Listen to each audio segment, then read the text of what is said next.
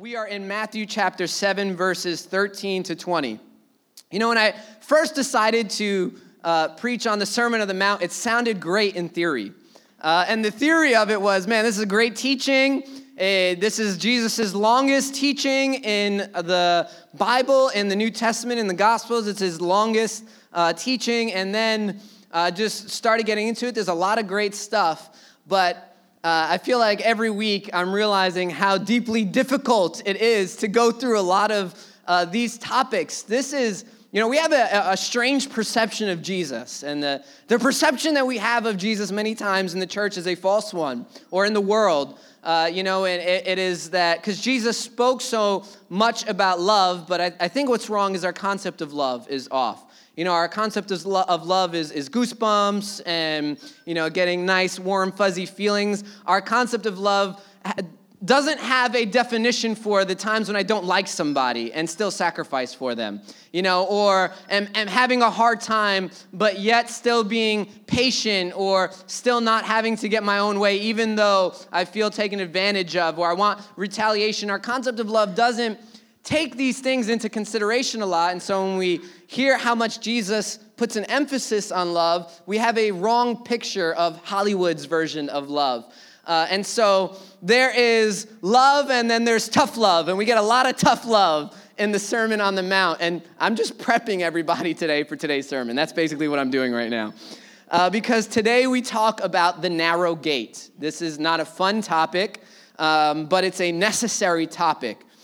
Because of this, there are people who preach the gospel, quote unquote, but the gospel that they are preaching, the word that they are teaching, does not lead people to eternal salvation. And there is nothing worse than someone thinking that they are on the right path, but they are being deceived by someone who is teaching the wrong path, but wrapping it up in great language, great content, great illustrations, great graphics, all this other stuff.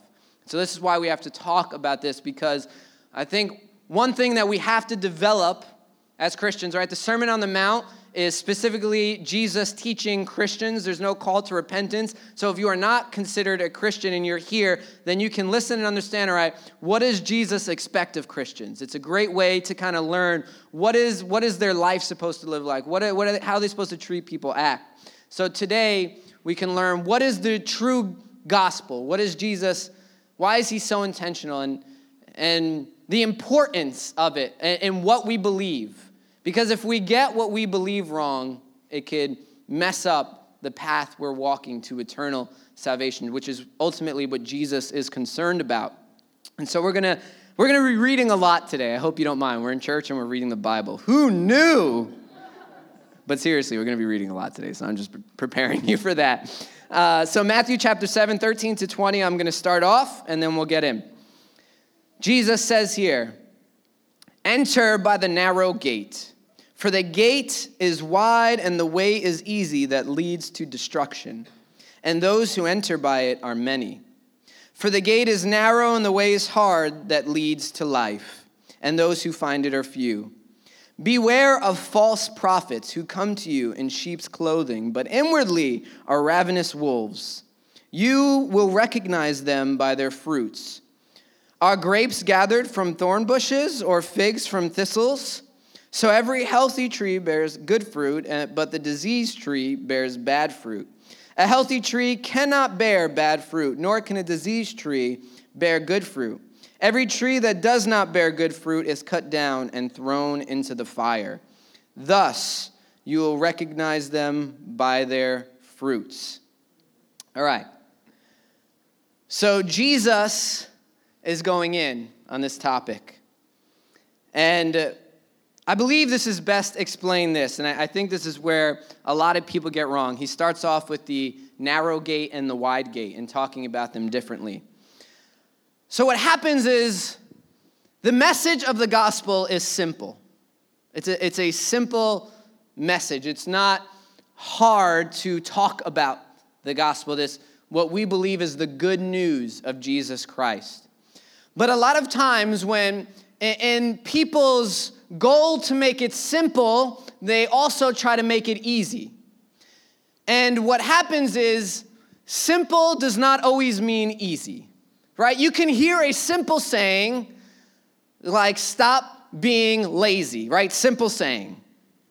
But if you are lazy, that is not easy to adhere to, right? Simple saying, stop wasting your money on junk, right? Way easier said than done, right? Simple saying, just go on a diet and you lose weight, right? Just go to the gym and you get buff. Simple sayings, but not easy things to do. And so a lot of times what happens a lot in culture, not just today, but for a long time, people have tried to take the gospel, which is simple, and they've tried to make it easy. And that's not the case. Simple does not mean easy. And in an effort to make it simple and easy, people have destroyed it. And that is what Jesus is talking about. He gives us these pictures of two gates. He gives us the narrow gate, and he gives us the wide gate. One gate is easy. You can enter into it. You know, it's easy to find, it's comfortable, it's spacious. There's a Seinfeld episode that I love where Kramer decides to adopt a highway.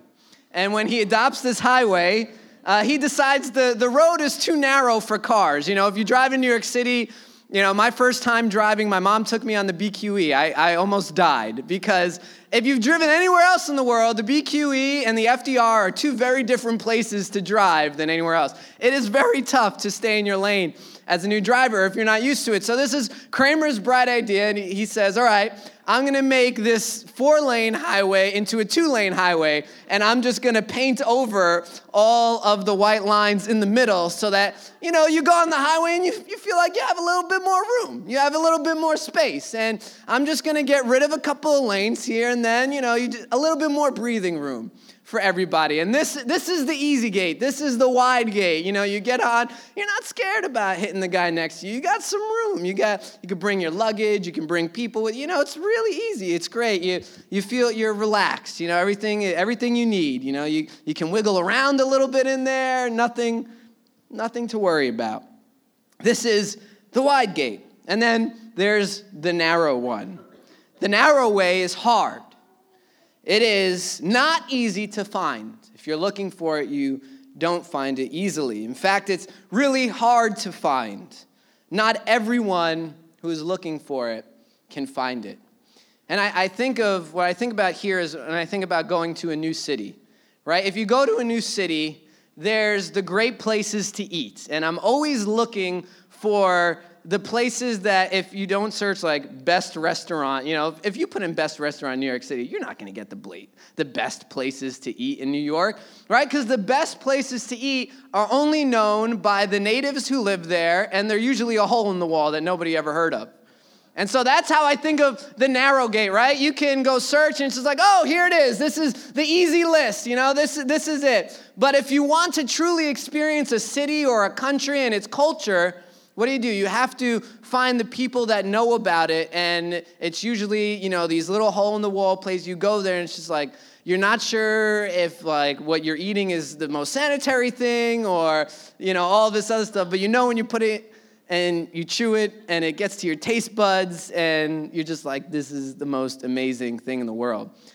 When I went to Ecuador, I hate fish. I don't eat seafood at all. But when I went to Ecuador, there was this little old lady cooking pescado, and it was the best fish I've ever had in my life. I mean, I ate the whole thing, and then I asked my friends, I was like, you got any leftovers? Can I eat some crumbs, some of that? Because there's just something about that little spot that most people don't know about, but there's just somebody that knows how to cook that is making it. And I know a lot of people are hungry right now. It's okay, I'm sorry. I think I went a little too far into that illustration. But I think of the narrow gate in that way, which you can find it, but it's harder to find. It's not on billboards. It's not out there. And it is narrow. It is uncomfortable. You have to leave things behind to get onto it. You don't just have all the room in the world to bring all your luggage and all your possessions and everything that you love. You have to leave your status behind. You have to leave your privilege behind. You have to leave your power behind. You have to leave your pride behind. Sometimes you have to leave friendships behind and family relationships behind. It is hard. It is not easy. You can only fit in with yourself. You cannot bring things with you. That is the narrow gate. You will lose things when you find it and you walk through it. But that gate is the one that leads to life. And that is the difference between the wide gate and the narrow gate. Because the wide gate, yeah, it's easy. Yeah, it can bring everything you want with you. Yeah, it's comfortable, but it leads to destruction. But the narrow gate that is hard is the one that leads to life. And so whatever you are giving up, whatever you are saying no to, whatever you are saying, I can't take that with me, it does not matter in the end, because what you gain from entering into the narrow gate is so much greater. Paul puts it this way in Philippians 4:8. He says, yes, everything else is worthless when compared with the infinite value of knowing Christ Jesus my Lord. For his sake I have discarded everything else, counting it all as garbage, so that I could gain Christ and become one with him.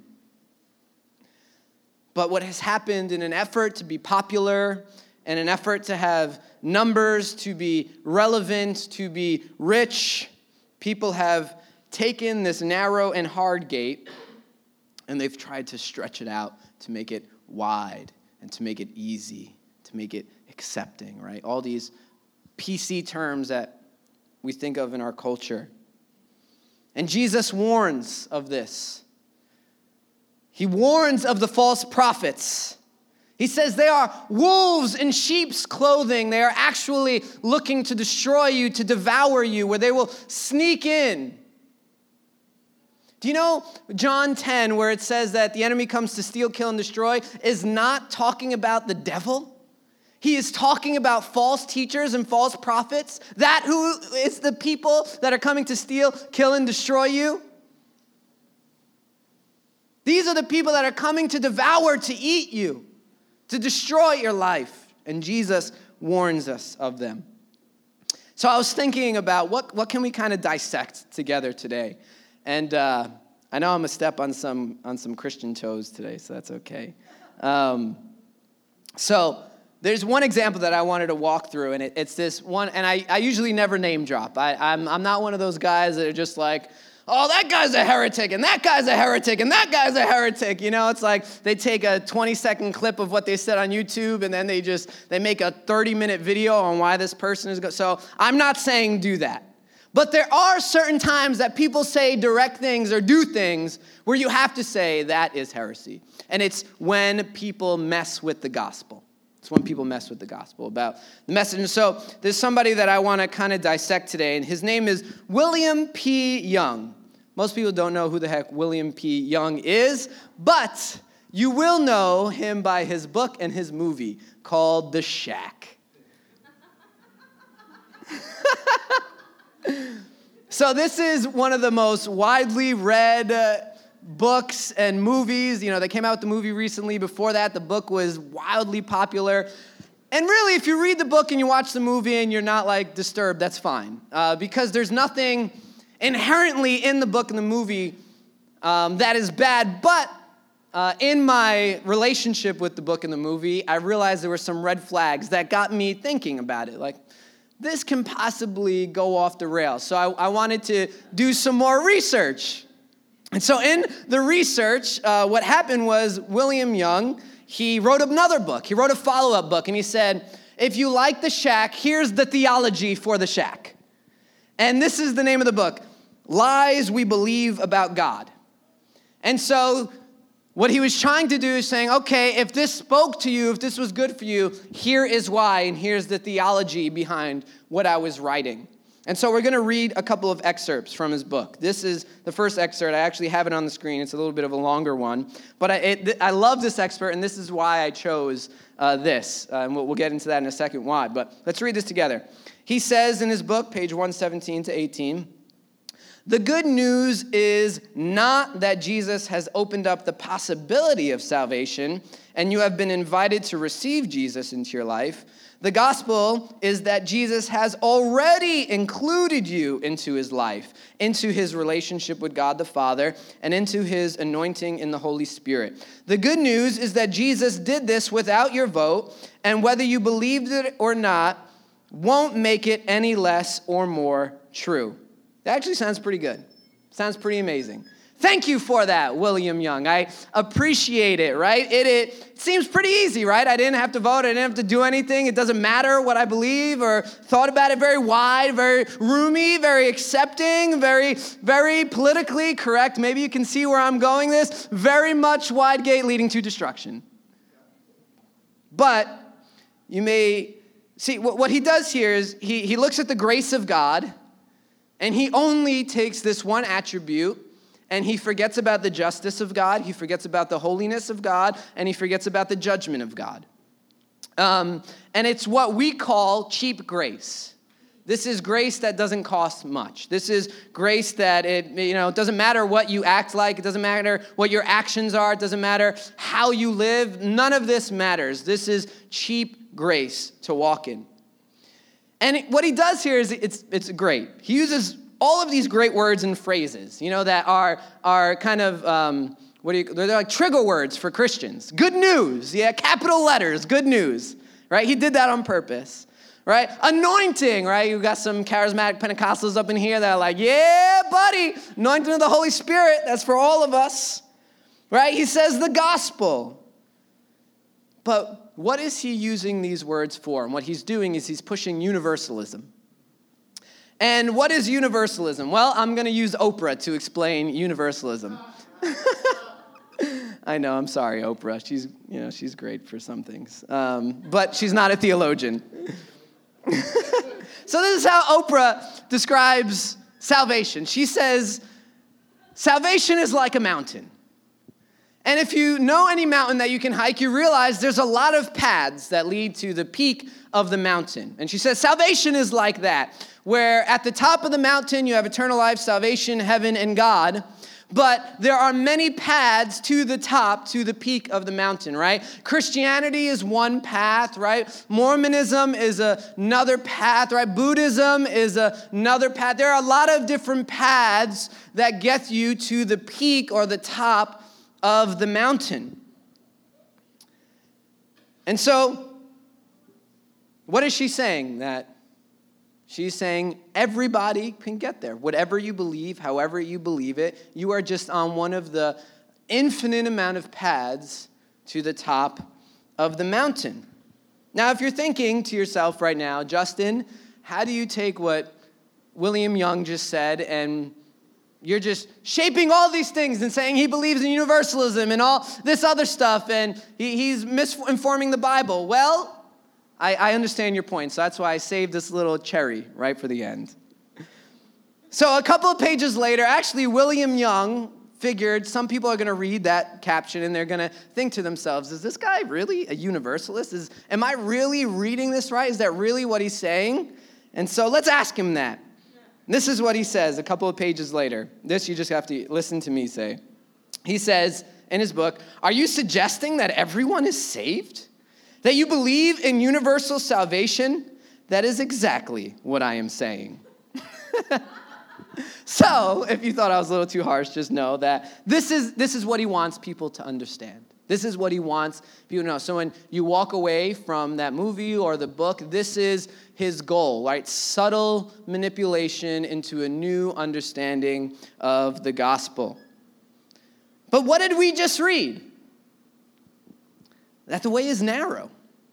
The gate is small. It's the exact opposite of what William Young is saying here, that it's not actually for everyone. It's not actually wide. Jesus himself said in John 14:6, he says, I am the way, the truth, and the life. No one comes to the Father except through me. Romans 10:9 says, if you confess with your mouth that Jesus is Lord and believe in your heart that God raised him from the dead, you will be saved. What is it saying? Jesus himself is saying that he is the only path. There's not a million paths up the mountain. There's actually only one door, only one path, only one way to eternal salvation, to God the Father, and to heaven. And that is what? Through Jesus. You cannot make it any other way. You can't make it through there by self-actualization. You cannot make it there by being a good person. You cannot make it there through, insert a different religious father in history. There is no other way of making it there except through Jesus. And he is explicit. He is clear about this. And Peter, right, this is something that we deal with today just as much as they dealt with back then. And so in 2 Peter 2, Peter actually addresses this exact thing that Jesus is talking about and exactly what we're reading from William Young. It's quite fascinating. And as he addresses it, I'm not going to read the entire chapter. We're going to read a portion of 2 Peter 2.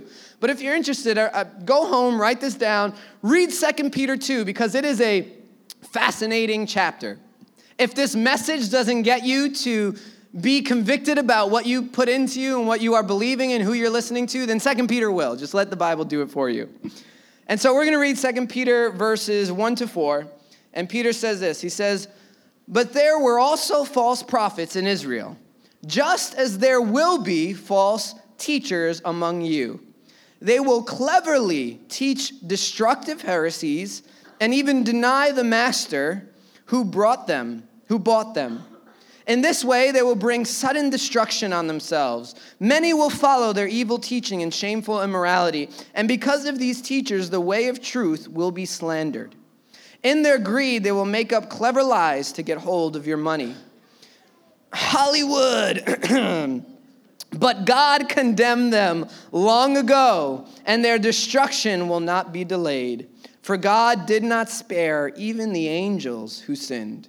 He threw them into hell in gloomy pits of darkness, where they are being held until the day of judgment." Whew, that's one you don't read in church every day. What is Peter saying here? There are wrong ways to God. There are wrong paths to God. There are wrong ways to eternal salvation. And people will come around and they will come up with clever ways. Right? Remember that first passage that we read from Young's book. It sounds great. These are great word tricks to use, great ways. This sounds nice. This sounds loving. This sounds gracious. It sounds a lot like. And those are the ones you need to be most concerned about. The ones that are like the gospel, but not the gospel. Those are the ones that should most concern us. And what does Jesus say, or what does Peter say that awaits them? He says condemnation and destruction. The same fate of the fallen angels, hell awaiting eternal judgment.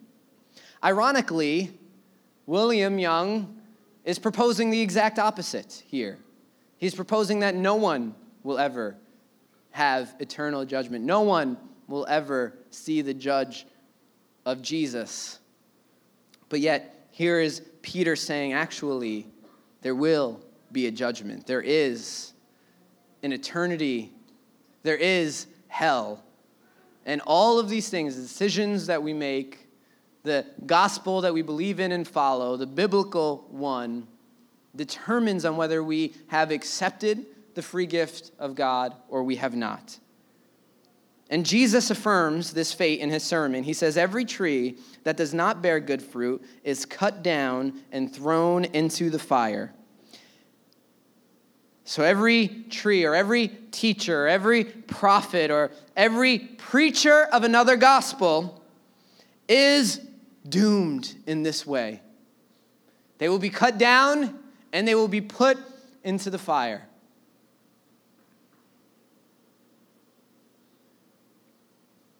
In 2 Peter, he goes on, right? He keeps on talking about this. And he not only affirms Jesus' teaching, but then he says, if you can't tell by the teaching, then you can tell by their fruit. And that's exactly what Jesus is saying. It says, right, there are the good trees and they bear good fruit. And then there are the bad trees and they bear bad fruit. And so Peter says, here are some of the bad fruits that you need to look out for in people's lives. Because let me tell you, it's not just the preachers on TV. It's not just the preachers on YouTube. It's not just the preachers with big fan pages that could be leading you astray. It's the preachers in your life and at your job and in your family that could be saying false things about God, leading you into eternal damnation. And so we have to look at the fruit of their life and the fruit of their words and their hearts and their actions and say, is this lining up with God and the fruit of the true gospel? And so Peter says these are the three fruits that you can look for in false teaching. It is the bad fruit of pride, the bad fruit of lust, and the bad fruit of greed. These are the three main things that keep on coming up as the bad fruit that will happen in the false teachers and prophets' lives. And so there are many gospels, right, that push themselves up against the true gospel, but there is only one gospel that gives you a good tree. So one of those is humanism. Humanism is this idea of universalism. This is a gospel that puts me and people at the center of its theology. It says this: we are the most important thing that the Bible speaks about. And so, because we are the most important, we gain power, we gain privilege, we gain pomp. The theology, all of the Bible, it centers around me. I am put on a pedestal. Whatever I choose is the right way. Whatever I think is the right thinking. It's relativism. It's all these things combined. And it says that we are at the center of this. And what is this? This is the sin of pride. This is the sin that Satan had. It is elevating ourselves above God instead of the gospel, which points us to glorify God in all that we do. And so universalism is just a type of this humanism where it's all about us and not about God's glory. Another one is prosperity. This is the gospel that puts materialism at the center of theology. It says blessing is about money, God is used for gain, and blessing always manifests itself in a healthy physical life, in a great marriage. It always manifests itself in wellness, in profit, right? If you have physical ailment, there's something wrong with you spiritually. If you're not becoming a millionaire, then there is something wrong with you spiritually. The gospel of prosperity puts materialism at the center of its theology. It takes all that Scripture says about materialism, which is a good thing, and it turns it into an evil thing, into a God thing. And then this is the sin of greed, but then you have the third sin, the sin of lust. And this sin, I couldn't think of a specific gospel that says, is centered around lust, but what happens is you see how the church struggles with this all around you and how people of faith struggle with this. I mean, recently we have the Me Too hashtag that's been going around, and it shows the deep depravity, the condition of people's hearts, where our culture props up men who have these tendencies of taking advantage of women, being in powerful positions, and using it to satisfy their lust, their desire for dominance. And then when these women come forward, a lot of times they're pushed out of, they're shut up, they're paid off, they're thrown away, they're discarded as forever damaged goods. And if we think that Me Too is just a world thing and not a church thing as well, then we need to do some more digging into the church. Because this is not just a world thing. This is also something that plagues the church. This is something that has plagued Catholicism. It is something that has plagued Protestant church. And Catholicism, we are just in the last 10 years being exposed to all of the sexual abuse of young boys that has happened in the structure, that has been hushed up, that has been okayed, that has been elevated. And this has been the fruit of some of the labor. And in Protestantism, what has happened is that pastors and speakers, and they don't have to be of large congregations. I've seen it happen in churches with 5 people and churches with 5,000 people, where they take their authority and their privilege and they use it to subject people to sexual manipulations. And there are churches where the pastor has come out in deep adultery, not even repenting of it, yet the congregation stays and it's nothing. He's human. There is a standard where we could say, people are human, they make mistakes, but we repent for them. And there's a process where we go through in the church. It's called restoration. But none of this is present. This is part of our culture. This is okay for the pastor to do these kinds of things. And this is the sin of lust that has entered into not just the decrepit systems, worldly systems of politics and Hollywood, but also these systems and how they have affected the church. And we've given into these false gospels that have no justice, that have no truth, that have no judgment in them. They just have grace. And so we must be vigilant. As Scripture says that we test the spirits or look at the fruit. Right? Before I allow this person to give me advice, where is that advice coming from? Is it coming from humanism? Is it coming from prosperity? Is it coming from relativism? Where is that advice coming? What am I allowing them to speak into my life? Before I listen to this pastor on YouTube or share this Facebook video, where is this gospel? Where is this message coming from? Is there good fruit attached to this? Is it in line biblically, or is it not? These are questions that we need to ask ourselves. This is serious. The entire book of Galatians was written because they started to believe a false gospel. And Paul wrote them a letter, and he opens it up, and he just says, I'm shocked that you're walking away from this. So quickly, I came and preached the correct gospel to you, but some false teachers, some false prophets have come. They're robbing you of your money, and they're preaching false works that will save you. And Paul is mad. Right? If you ever want to read a mad letter to the church, go read Galatians. It is a very mad letter to the church. It was one of the first series we did. I'm starting to see a theme actually right now. But you can't walk away from these passages and not have a sense of the gravity of the importance of the true gospel, of the importance of understanding it for ourselves and testing what we hear.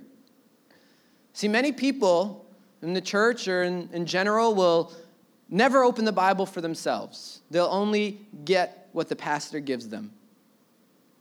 So the pastor could be preaching heresy that you never heard of in your life, right? That is blatant, like William Young, blatantly against Scripture. But we'll never know because we have nothing to test it against. We have no internal compass and guide,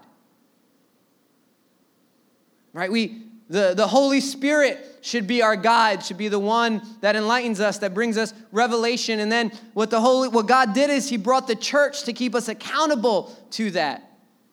But it was never the church that was supposed to play the role of the Holy Spirit in our lives. And that's such a sad thing that happens constantly, where we look to the pastors or the leaders to force feed us everything that we know and believe, but yet we are people that should be led by the Spirit and should understand and know Scripture and the gospel for ourselves. Right? And that we take a hard stance on the gospel. That we say that we believe, we are all sinners. That we lost our relationship with God because of it. We turned our backs on Him. And then what did God do? He graciously sent His Son, Jesus Christ, to restore that relationship with us by conquering the very thing that we gave into, sin and death. And Jesus took on the punishment that we deserved for turning our backs on him. And then through faith in Jesus' sacrifice, we can now be seen as sinless before God. And our actions show the changes that have occurred because of our faith in our life. And that is the fruit of the gospel. See, the thing about the real gospel, it is this so much more beautiful than the fakes. It is so much more amazing than the ones that try to prop itself up against it. And the more that we read Scripture, the more that we learn about it, the more the depth of its beauty continues to blossom in our hearts and in our lives. The depth of its freedom, the depth of its grace, the depth of the atonement, the depth of his blood, of his sacrifice, the depth of our sins, yet the depth of his love. These are the things that continue to grow, where we, like the 24 elders, throw our crowns and bow before God and say, you know what, everything that we are, everything that we have is worthless in the presence of the Almighty. Because you are holy and we are not. It is one full of grace, but also full of truth. One that does not diminish the cost of our sin, but provides a way of freedom from our sin. One that not only reveals the deep depravity, but shows how deeply we are loved. And know that this message may sound simple, but it is not easy. Some of us were lied to. We were told you just pray this prayer and the rest of life will be easy, but that is not the case. It is a hard and narrow path and a small gate. But the ones who find it, the ones who enter in through it, the ones that go through it, that see it, that go through the door, they will find life. Those are the ones that they will take a drink and they will never be thirsty again. They will understand what satisfaction truly feels like. They will understand what wholeness is in your life, that it doesn't have to do with how much money you make or how many things that you have. It has to do with knowing the eternal destination of your soul and the security of having a Father who loves and cares for you. The ones who find it will find life. Precious life. And I pray that our church would be a community that we would find this life. I pray that our church would be a community that tests the spirits. We look at the fruit of what we're listening to, what we're allowing to speak into us, what we're allowing to play the part of the gospel in our lives, allowing to be the joy and the peace and the comfort and to be the good news in our hearts, and say, where does this path lead? Does this lead to destruction? If my joy comes from my job, if my comfort comes from anything else, if it comes from my food, if my peace comes from people, all these things that will eventually rot and will eventually leave us, are these things leading me to destruction, or are they bringing me life? Just as Jesus told the lady at the well, he said, if you knew who you were talking to, you would ask me for a drink, because the water that I would give to you and that you would drink, you would never be thirsty again.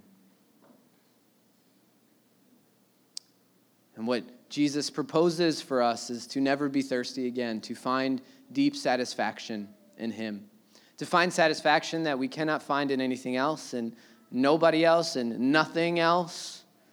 Satisfaction that maybe we've been searching for, we have been looking for, but cannot be found in the easy and the wide and the comfortable, but can be found in the narrow and the hard.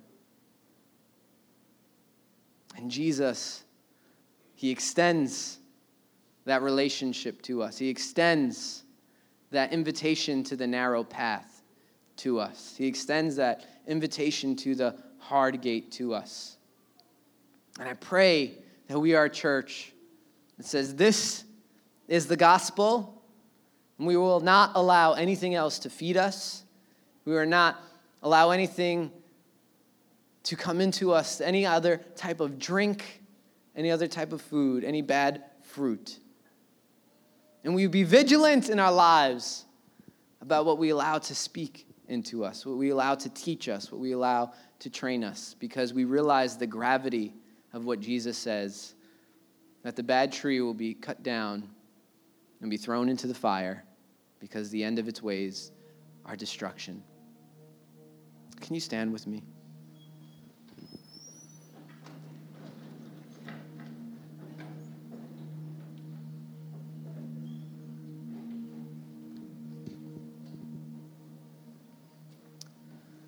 Father, we thank you for your truth.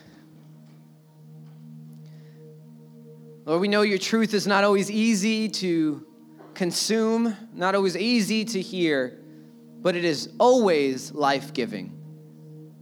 It always points us to you, eternal salvation. It always leaves us satisfied. And so, Father, we turn to you, life giver,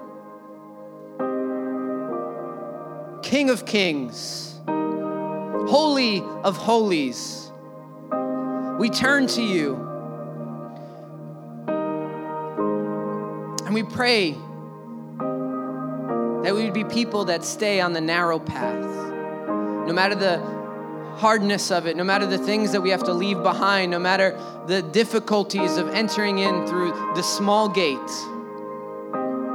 Father, I pray that we would always remember the reward of life that is promised to us, that is greater than anything else, that no gift, no other possession can possibly come close to the eternal promise that you have given us, that if we walk through that narrow gate, that hard path, that we will receive life, and life more abundantly than we ever imagined or dreamed.